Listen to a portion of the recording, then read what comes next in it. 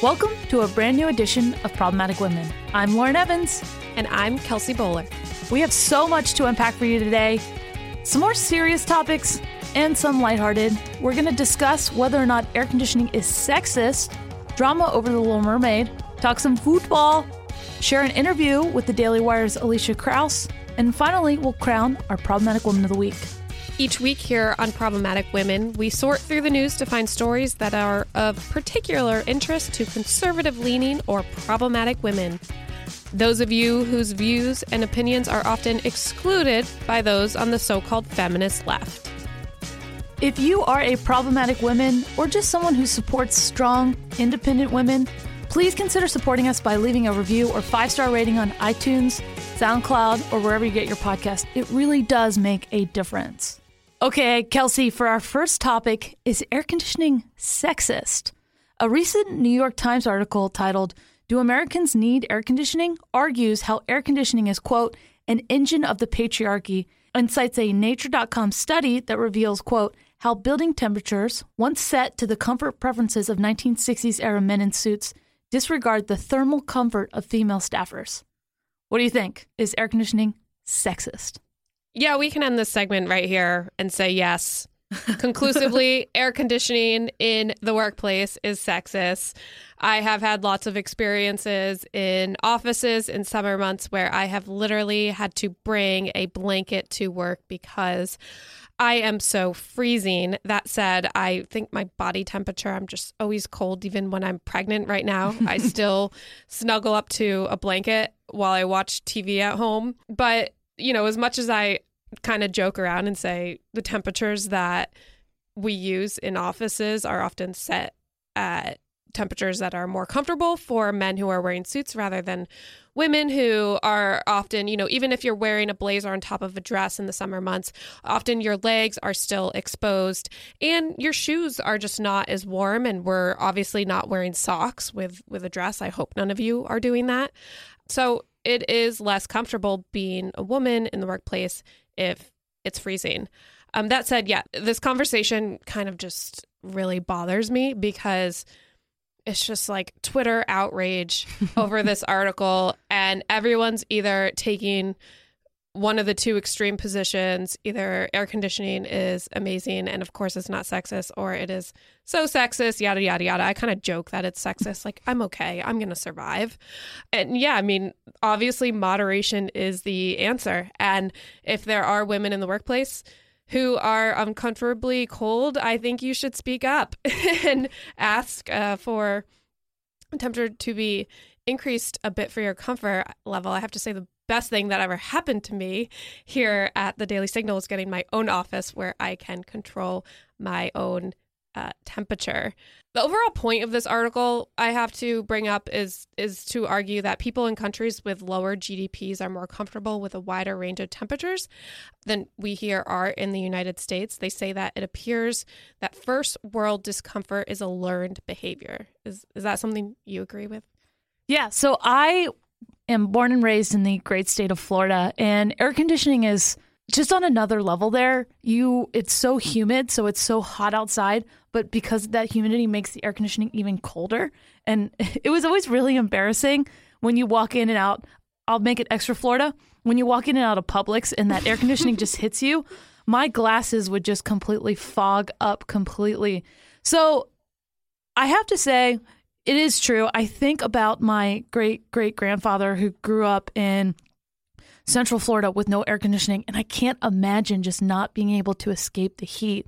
So as much as sometimes I'm frustrated at work when I'm freezing and, you know, maybe I forgot my jacket, but yeah, it's a first world problem, and I can't believe that we're taking time to discuss this even.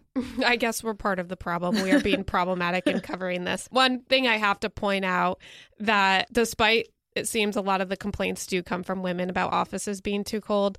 The New York Times piece cites a study that found the differences between thermal comfort level between the sexes are actually pretty insignificant. So this study, they mention more women did participate in it, but it turns out that gender is less of a predictor of thermal comfort than other factors like age, activity level, or tellingly, as the New York Times puts it, the relative wealth of the society surveyed. So, I mean, this is silly because it's kind of arguing against AC, but we know AC has literally saved lives. Like, people used to die from overheating. They still do in other countries. So it's absolutely a first world problem to be complaining about it. And this is another scientific difference between men and women. Women have different internal organs than men. Women carry their heat inside their core of their body, while men carry the heat closer to their skin. So that's why even why men and women have similar body temperatures, women feel colder because the heat isn't as well regulated. I mean, I'm literally baking a bun in the oven right now, and I still get cold, and it's like 90 degrees here in Washington, D.C., so I think I have issues. Well, that's not the end of the Twitter outrage we have for you this week. Disney announced that an African-American actress and R&B singer, Halle Bailey, note that's Halle Bailey and not Halle Berry, that messed me up for like 3 days this week, is going to be playing Ariel in Disney's live-action remake of the classic cartoon musical. After the announcement, #NotMyAriel trended on Twitter, supposedly a reaction from people who were upset that Disney wasn't going to cast an actress that was white with red hair like the cartoon. So, Kelsey, did you see anyone use this #NotMyAriel who was upset about the race? I didn't. Certainly no verified conservatives on Twitter with legitimate followings. I know you have some thoughts on this, but it's really frustrating to watch. You know, the Washington Post did this whole feature story on the backlash that Black Ariel was facing. And all of us are sitting here like, who actually had a problem with this? And I thought, I tweeted that I thought this backlash against Halle Bailey is rich, coming from the same people who told us that Scarlett Johansson can't portray a transgender man in a film because she is not transgender. When that happened, a lot of conservatives stuck up for Scarlett Johansson and said it shouldn't matter how she identifies, whether or not she's transgender, because she's an actress. And the point of acting is to act like someone who is not yourself. And on that front, conservatives could care less about Ariel's new skin color. And I have to put a disclosure in here that, of course, race and gender are two very different things. But the point is the same, that conservatives don't care what actors and actresses look like or how they identify. All of us just think actors are good at their roles because they have an ability to play someone who is not themselves. Yeah, and this is exactly what conservatives want. There's one or two jerks on Twitter, probably more than one or two, but a very small minority of jerks on Twitter, and the voices of people who don't care about race, who want to see the best actresses promoted in these roles and want to see people of color being portrayed in Hollywood. They drown out these jerks. And so when this comes from the left, it's really disappointing that they're gaslighting people who don't listen to problematic women, people who don't even talk to conservatives. They think that all conservatives are racist and care about the race of the Little Mermaid. And this is just really sad. This is going to perpetuate the two sides not being able to come and talk about anything when we're fighting about things as minute as the Little Mermaid. So, right, because we're sitting here being like, none of us care about this, and where is your evidence that any of you do?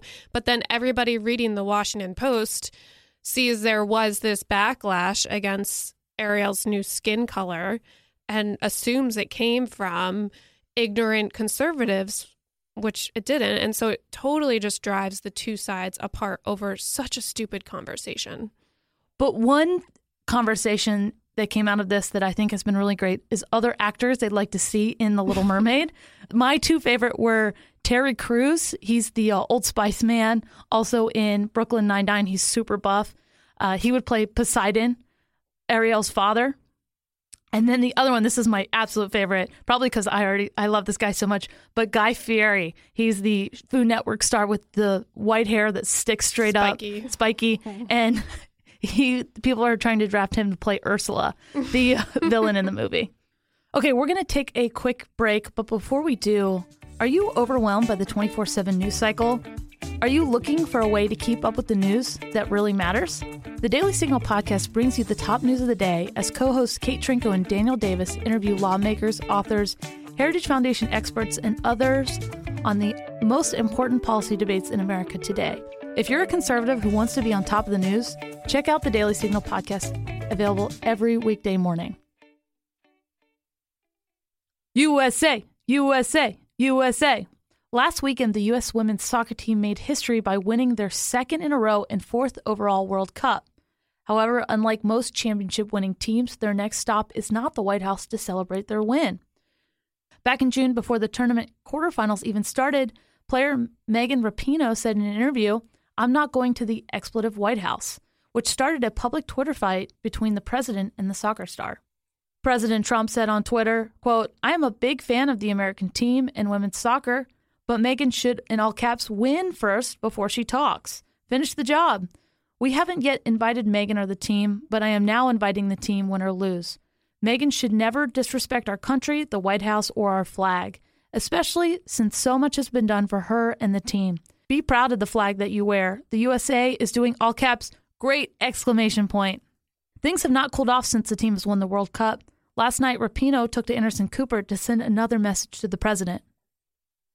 Interview, or will watch this interview. What is your message to the president? Oh, message to the president. I think that I would say that your message is excluding people. You're excluding me. You're excluding people that look like me. You're excluding people of color. You're excluding, Americans that maybe support you. I think that we need to have a reckoning with the message that you have and what you're saying about make America great again. I think that you're harking back to an era that was not great for everyone. It might have been great for a few people, and maybe America is great for a few people right now, but it's not great for enough Americans in this world. And I think that we have a responsibility, each and every one of us. You have an incredible responsibility as, the chief of this country, to take care of every single person, and you need to do better for everyone. I don't even know where to start with this interview. It was from Anderson Cooper on CNN last night. Side note, in addition to what you just heard, she also said when asked about kneeling during the national anthem, quote, "I had this immense sense of pride." As to the clip we just played, my first question is, how is the president of the United States excluding you in any way when he literally just invited you to the White House, despite the comments that you have made against him? That doesn't make much sense to me. But this interview got worse. Here's another clip. Yes to AOC, yes to Nancy Pelosi, yes to the bipartisan Congress, yes to Chuck Schumer, yes to anyone else that wants to invite us and have a real substantive conversation and that believe in the same things that we believe in. So for the record, Rapinoe wants to have a substantive conversation with anybody who agrees with her. It's typical. I mean, why not meet with the president? That's the way you can make actual change. Why meet with people who already are going to vote the way that you want to vote? You just want a photo opportunity. You don't want a real conversation. Right. I mean, look, this is why I think athletes should stick to their sports and politicians should stick to politics. Imagine if President Trump said something like that. Anybody's welcome to come to the White House if they believe in the same things I do. It would be insane. Imagine if the Heritage Foundation ran our strategy by saying, we're happy to talk to anybody who believes in the same things we do. Of course, that's not the strategy. The strategy is to talk to the people who don't agree with you, have those tough conversations, debate. I think it's just really telling that she is making this all about herself and is, not even willing to engage in a simple conversation with someone who disagrees with you, despite, the issues that she's raising, which the country is very divided on. I guess if there's one lesson from today's Problematic Women episode, don't take to Twitter with your outrage. Have a conversation with a friend or someone who might disagree with you. But one of the things that the team does want to talk about when they come to Washington is this equal pay. Kelsey, can you expand? Well, this is the problem. She's raising a serious allegation that women soccer players in the United States are being discriminated against based on their gender because they are paid less than men. This is a complicated allegation. It involves a lawsuit. First off, we have to separate their complaints about equal pay from the U.S. Women's Soccer Organization and the World Cup. So if the players have complaints against U.S. Women's Soccer, it's important to note that they negotiated a collective bargaining agreement in 2017. So this is something they agreed to. And if they were not happy with the outcome of those negotiations, why did they agree to it? The counsel for the U.S. Soccer Federation pointed out that one reason that women's players are not paid the same as men in the structure of their compensation is because the women's team negotiated for salary-based pay with a full plate of benefits, while the men's team used bonus-based pay and receives less generous benefits, which doesn't surprise me. I think that speaks to the different choices that men and women make. Women often value security, which is why they might be willing to take a lower base salary for that security that they know minimum. This is how much they're going to make this year, versus men tend to, take more risks. And this reflects not a gender wage gap, but the gender choice gap that we often talk about, where women make different choices than men. So to learn more about the situation with U.S. women's soccer, A.G. Hamilton has an awesome article over at National Review titled "About That Alleged World Cup Pay Gap." There's a lot of factors here. It's interesting to read about, and if you want to learn more, I encourage you to go read that. As for the allegation that they're paid less in their earnings for the World Cup, so let's break this down. The overall purse for winnings for women in this year's World Cup was about $30 million. Men's for 2022 is expected to be $440 million. So that's $440 million versus $30 million for women. So it's clear that women's teams are paid relative to the men's team based on the revenue each side generates. In fact, women actually got a higher percentage of the overall revenue in 2015 than men got. They got 13% of the pot, while in the previous World Cup, men got 9%. But despite men getting a smaller percentage of that pot, they still made more because their pot is just way bigger, because women's soccer globally is not the global phenomenon that men's is. So this complaint obviously is very complicated, far more complicated than Megan Rapinoe and other soccer players lead you on to believe when they go on CNN. But this is just, I think, another example of the myth of the gender wage gap. And no one is forcing them to play soccer. They are getting paid to play a game. I think any professional athlete should just be very grateful that they're being paid anything. So with that, we're going to take a quick break. But to all our good Americans out there, don't worry. We don't talk just soccer. College football starts in 44 days. So get excited for that. But we're going to take a quick break. Stay close. We have this really great interview when we're back with Alicia Krause from the Daily Wire. We break down everything from fashion to feminism, and most importantly, what it's really like to work with Ben Shapiro. Before we take that break, we want to tell you about a weekly podcast that we love here at Problematic Women called Heritage Explains. This podcast breaks down policy issues that we hear in the news at a 101 level. The hosts will mix in news clips and music to tell you a narrative-based story. Also bring in Heritage's leading experts to break down these often very complicated issues. For example, they'll tell you what's going on in Ukraine, or why we need a space force, or will we actually get those Social Security benefits that we were promised.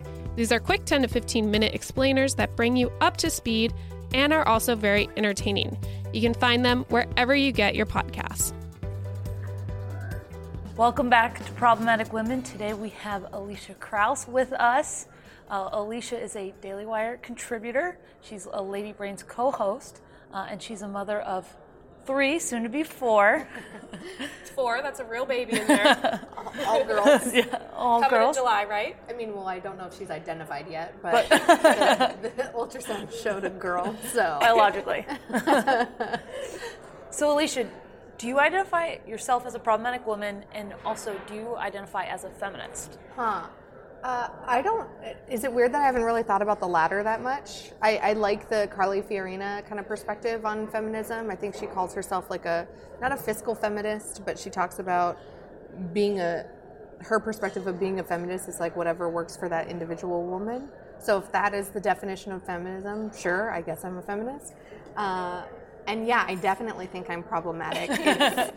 We were having a little bit of discussion about this off air. I think it's fun, though, to be problematic, and I think part of being a problematic woman is not fitting the mold of what people expect you to be, and that can happen in conservative circles, in Christian circles. I was homeschooled all 12 years in those circles, or like in general, I've always lived my adult life and worked in liberal meccas, like New York and LA, and so I'm problematic in the sense that people meet me and they're like, what is this? Like, who are you? You know, I don't understand you. And that's fun and exciting and unique. So, yeah. Well, we wanted to know what it's like being a conservative woman in California. Yes. And Southern California. Yeah. You're in LA full time. Yep. How long have you lived there, and what's it like being a conservative? And you're absolutely right. You break the mold, and that's what I love about the Lady Brains podcast.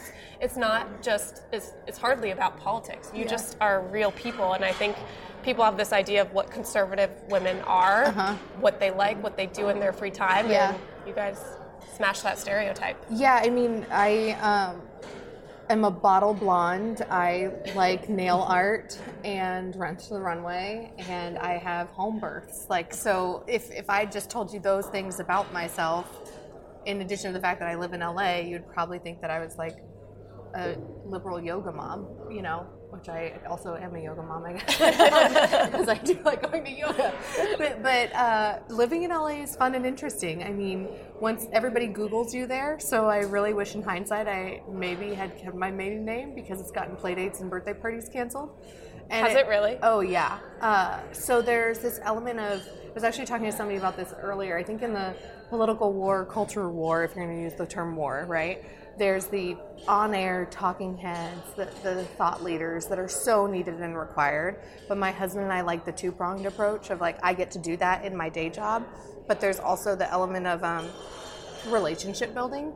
And I think that the culture warriors are the conservatives that are building the movement and espousing their principles just in how they live their day-to-day lives and building those relationships with people that are on the other side of the aisle, and those people realizing that they like you before they realize what you believe can be so impactful. And so that's frustrating for them. It's so frustrating for them when they're like, oh, I really wanted to hate you. I like so-and-so's mom. She brings me flowers for play dates. And so there's an element of that's kind of what it's like living in LA, is just presenting yourself, being a decent person, being a nice person, trying to be relational and intentional with people, and building a community in that way. And then when politics comes up, they don't see you as somebody that's like on late night cable news that's just yelling about it. They see you as somebody that's principled and has integrity that they like on a personal level. And I've always spent my adult life in those liberal meccas, and so it's kind of weird to me now to go back to normal places, like where I'm from in the Bible Belt. I'm like, what state are you originally from? Oklahoma. Okay. So the very southeast corner, I like to say it's the pretty part of the state, not too far from like Texarkana, DFW area. And yeah, you go home and there's like pickup trucks and gun racks and real men.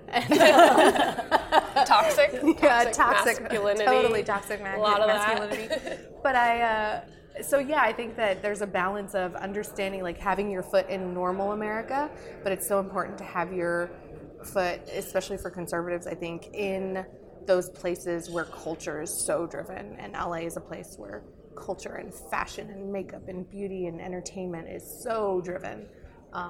Like all of the YouTube stars live there and all the Insta stars live there, and that's like kind of the wave of the future. And I think if we don't jump on that wave, we're going to really miss out. So how would we jump on that wave of reaching people on the West Coast who, but while not leaving the people in the middle of the country behind? Yeah, I think that there's a reason that the people that are on the West Coast have so many followers. They aren't followed by just everyone in LA.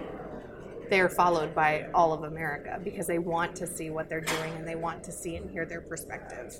I mean, I think that sometimes it's a lose-lose battle when conservatives talk about, like, we don't care what celebrities think, because we always write about how much we don't care, but then we're also always writing about how much we don't care. We do spend a lot of time doing that. So, and we do the same thing with child prodigies and stuff too, which I think is problematic. And so I think that you can be your individual person, be your individual, like, have your own belief systems and stuff.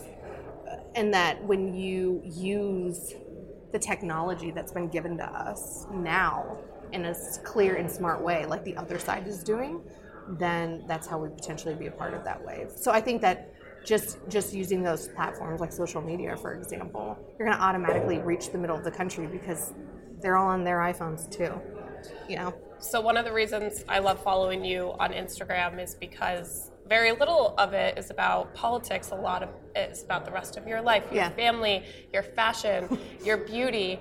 But I do wonder, in raising little girls in LA, how do you balance, them not getting too obsessed with that culture of beauty and fashion, keeping their values, but also being able to have a little fun with it? Yeah, I think we are blessed to have a yard and a pool. We live in a fixer-upper, and my husband's really great and handy. And we have quite a large yard for LA, and so I try to bring a little Okie to LA in how we've raised them. So they're 9, 5.5, and 23 months. These two girls, and they're all girls. And ours have S names, and I don't give them out because people are weird and say that I should have post-aborted them. So, but they all have S names, so I kind of took, remember the movie The Help? When she's like, you was kind, you smart. I kind of took that, and my husband and I just started telling the girls every day, and this is what they repeat before they go to school, like, they need to be strong, sweet, and smart. And I think that those are really great elements for any woman to try to implement and espouse in her daily life. And sometimes I have to remind myself, I need to be sweet to my husband today. But I also, like, when it comes to work, or this meeting I have coming up, or this debate I have on TV, I need to be strong and smart. And so in addition to that, back to the yard, it's like I make them go barefoot. Like, I make them help their daddy haul branches. I, talk to them how important it is for them to be beautiful on the inside and to be kind to others and to stick up for themselves. Or I think, like, one of my proudest moments as a mom was when my now 5.5-year-old, she was like 4, and we were in one of those silly, like, mall play areas that are probably infested with germs. And there was a boy that cut off a little girl that was waiting in line. And she walked over there and was like, that's not fair. Like, you need to give up your spot in line. And I was like, good for you for, like, sticking up. Because he didn't cut her off. He cut off somebody else. And so it was seeing her stick up for somebody else. And I think it's the beauty of children, too, is they're so innocent in that they have friends from all different backgrounds, like faith and ethnicity. And they don't see that. They're just friends. And being sure to share with them that, like, those relationships and our faith, obviously, I'm like, I feel for people that don't believe in God, because sometimes when a 5-year-old is asking, or a 9-year-old is asking you, like, why, it's like, 'cause God. All the answers. It's like all the answers. That is definitely beneficial and helpful, and I think that will implement in when there's something that, like, a greater purpose and someone that is higher than you, making those plans for your life, or those principles that you need to adhere to. Beauty and fashion aren't the most important things. So I hope that I can instill that in them. I don't know. No, that's great. Sorry for the long-winded answer. Well, I think it's good, too. They can be a positive impact on their environment. Yeah. So a lot of our listeners probably recognize your voice from all that you do at the Daily Wire. And the Daily Wire, I think, is one of the most successful right-of-center organizations in terms of reaching the youth. So what would you say is your strategy, and how would you recommend people reach the youth, either in the middle of the country or in California? I think that Ben has done, and Jeremy, our God King over there, have done such a great Shapiro, job. just Sorry. for those who don't know the name. Yeah, my Jewish brother from another mother. Ben, I think, is such a great voice, and David Limbaugh and other friends in the movement have said this too. It's like Ben is like our generation's Rush, I think. Yeah. And David can say that because that's his brother. But he does such a good job, I think, and I think that this younger generation, like, we're not our parents' Republican Party. Just like I have lots of friends that were Bernie bros or, like Elizabeth Warren on the left, and they're not the Clinton Democratic Party, anymore. There's this level of individuality and kind of like going against the grain and trying to get your information from the non-typical resources of just turning on cable news anymore. And I think that Daily Wire has definitely been able to tap into that. And I think obviously Ben is the loudest voice because he's the most popular, but there are numerous voices that are allowed to be broadcast. Like Michael Knowles and Ben are never going to have the same opinion on Trump on the same day. It's just not going to happen. And Andrew Klavan and Matt Walsh are probably not going to have the same opinion on gay marriage, and I think that there's a really great aspect that appeals to people all across the country, and especially young people, because they can go to one place and get differing perspectives and then come up with their own opinion. And I think that Daily Wire as a whole just really wants to empower people to just read, inform yourself, and then come up with your own opinion.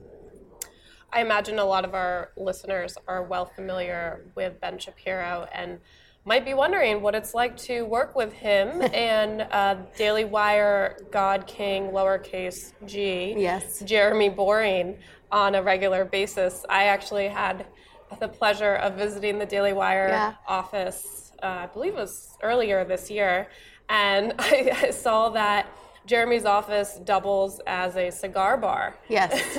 Kind of a little bit of toxic masculinity going on there. I've never invited, like even pre-pregnancy, I'm like, hey, chicks like cigars too. Emily Zanotti, a fellow Lady Brain, and of course one of our editors over at Daily Wire, she's amazing.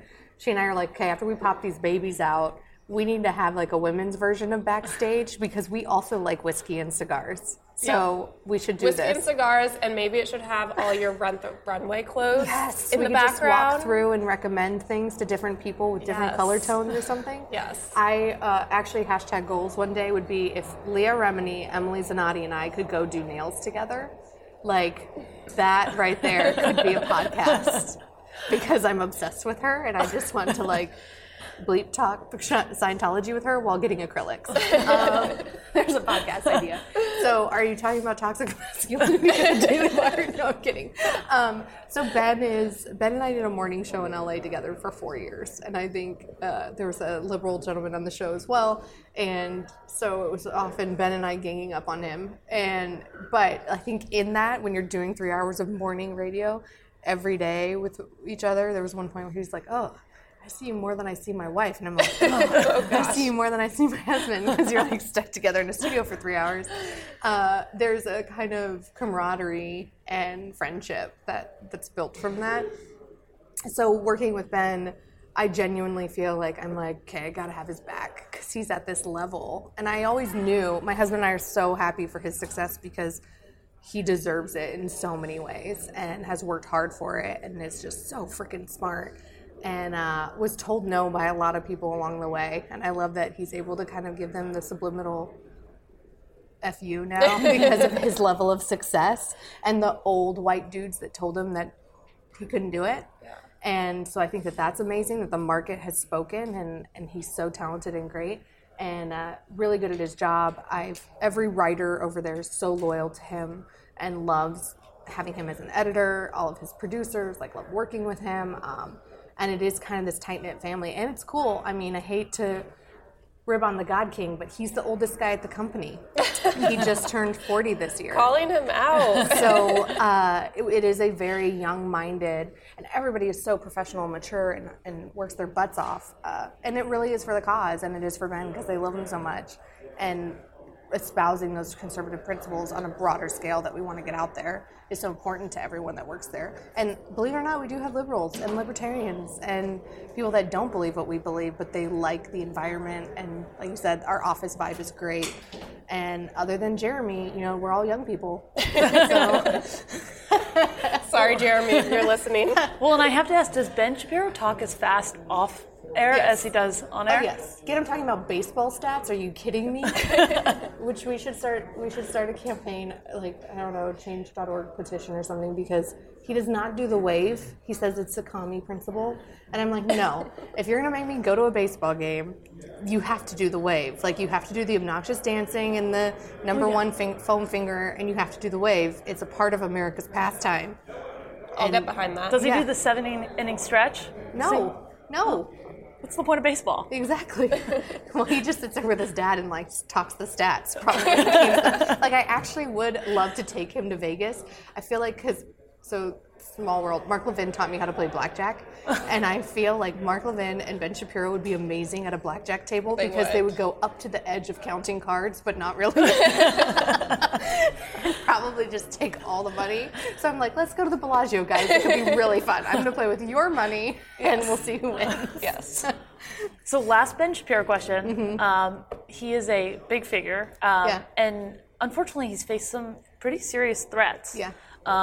You are a mom, as we talked about before.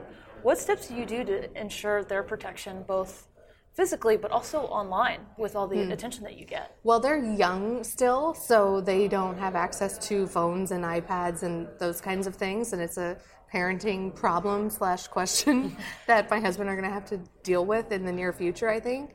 I think that, so they aren't really online. They're also really blissfully unaware of what mommy does. Like, they don't, they know I work with Uncle Ben, and that's it. And they know that people come out to see Uncle Ben speak, and sometimes he's on TV. But once they kind of reach that age of knowing, I think between 3 and 4, my husband and I cut the cable cord. We stopped watching news in the house. We don't listen to, like, those types of podcasts around them. We don't even talk about it around them because we want to preserve their innocence in a way. And then as far as public, the state of California, makes it really difficult for me to actually have a leg up in defending myself because it is near impossible to get a CCW in Los Angeles County. I've lived in other parts of the country. I've done the fingerprinting and the background checks, and I did it just fine in those states. But California just apparently doesn't want a woman to be able to protect herself. So that's hard. But at home, we have a fence, we have the guns, and you talk to your kids about situations. I'm not like a paranoid person, but I have lots of military family, and so whenever we're at the park or the movie theater or the playground, like, those are viewed as soft targets, right? And so talk to the girls about this is what you do if a bad guy comes.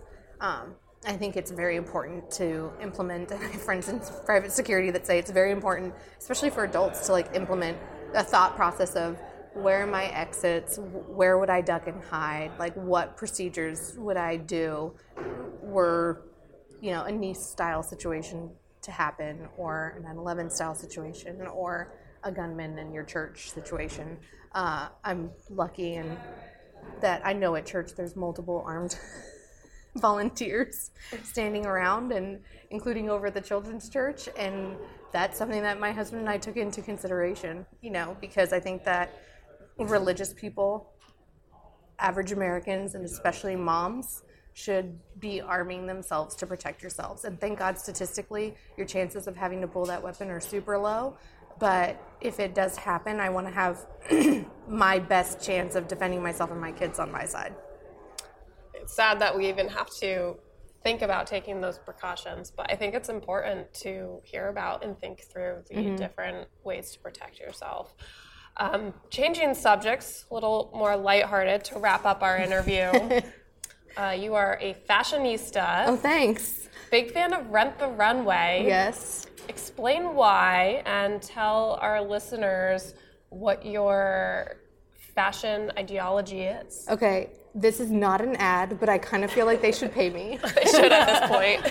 So it just makes sense. So our hair and makeup and wardrobe stylist at Daily Wire has an account, and I have an account. So I'm always rotating, you have 8 slots when you have 2 unlimited accounts like that. So you get 4 slots for each unlimited account. And you can add them now for like $39, but I haven't added a slot. And do you know how much it costs per month? I'm grandfathered in, I think, at $159.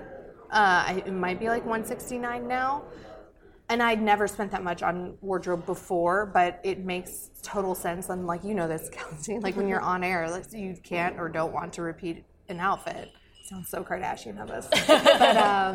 But LA might be rubbing off a little. The kids with the same letter name. Yeah, that was unintentional. We just like S names. And so I started using Rent the Runway at first for one-off things because you have a black tie event. I wasn't going to go out and spend $500 on a dress that I might only wear once. It made sense to rent it for $80. And we all have a clutch and a pair of shoes we can grab out of the closet for those things. And my mom, I think, was always really practical. I wouldn't consider myself a fashionista. I just know, I think I've learned over the years what looks good on me and my body type and what I like to wear and what people will compliment me when I wear it. And also it's amazing because third pregnancy now, your sizes change so much. And I will never go back to my 23-year-old body, unfortunately. And instead of purchasing clothes that you might have to pitch after you have a kid or you can't wear during maternity leave, or even I bought one pair of maternity pants and 2 dresses this time around at Target, which has great sales in the maternity section, by the way. I can rent those and I can still be fashionable and comfortable. And also, everybody loves that new clothes, feeling, putting it on and wearing it for the first time. And you get that over and over and over again. So why wouldn't you try it? But I get it, for budgetary reasons, it doesn't make sense for everyone. It makes sense for me and what I do and where I live. But I would recommend it for the one-off things, like your sister's having a wedding and you need something to wear to the rehearsal dinner. Give it a try. So They should be paying you. my fashion mentality, I think, that was the second part of your question, I think is just, I want to be classic, I think. I'm not too trendy. I'm not into a whole bunch of fads and stuff. And I want to be classic and comfortable, but still kind of stylish. And I like to bring a little LA edge to some things, I think. Well, great. Well, I think that's a great place to leave it. Thank you, Alicia, so much for joining us. Thanks for having me. Are you looking for quick conservative policy solutions to current issues? Sign up for Heritage's weekly newsletter, The Agenda. In The Agenda, you will learn what issues Heritage scholars on Capitol Hill are working on, what position conservatives are taking, and links to our in-depth research. The Agenda also provides information on important events happening here at Heritage that you can watch online, as well as media interviews from our experts. Sign up for The Agenda on heritage.org today. Now on to our favorite part of the show. It's time to crown our Problematic Woman of the Week. This week, our problematic woman is Detroit rapper Tiny Jag. Tiny Jag was set to play at a charity music festival in her hometown called Afrofuture Fest. According to a Detroit Metro Times article, Afrofuture Fest was charging an early bird special of $10 for people of color and $20 for white people. When Tiny Jag, who is biracial, found out about the pricing structure, she publicly dropped out of the festival, citing how her immediate family members would be impacted by the racially targeted pricing. Since Tiny Jag went public with her criticism of the concert, Afrofuture Fest has changed their pricing to a flat rate of $20 for everyone. However, people are not happy with Tiny Jag's comments. Another Detroit music festival, Kindred Music and Culture Fest, decided to drop her from the lineup, stating in an official statement, quote, "We respect her choice to step away from an engagement based on her own beliefs." However, the artist's actions have created negative and dangerous effects on members of our community. This is in direct conflict with the values that Kindred Media and Entertainment were founded on. So, Tiny Jag, you've had some fallout, but you're our Problematic Woman of the Week for standing up for what you believe in and standing up for actually equality. And, you know, these race issues are really hard, but I think one thing to do this is just have a donation for their ticket price. If people are wealthy, no matter their race, they can pay more. If people are poor, they can pay less. We don't have to look at what color is your skin to decide what you should pay. Absolutely. I could not agree more. On that note, that's going to be it for this week's edition of Problematic Women. Join us next Thursday morning for a brand new edition of Problematic Women. And in the meantime, please subscribe and share. Conservatives need your support in the podcast world, and we would greatly appreciate a 5-star review on Spotify, SoundCloud, iTunes, or wherever you get your podcast. It really does make a difference. More importantly, just tell your friends. Have a great week, guys.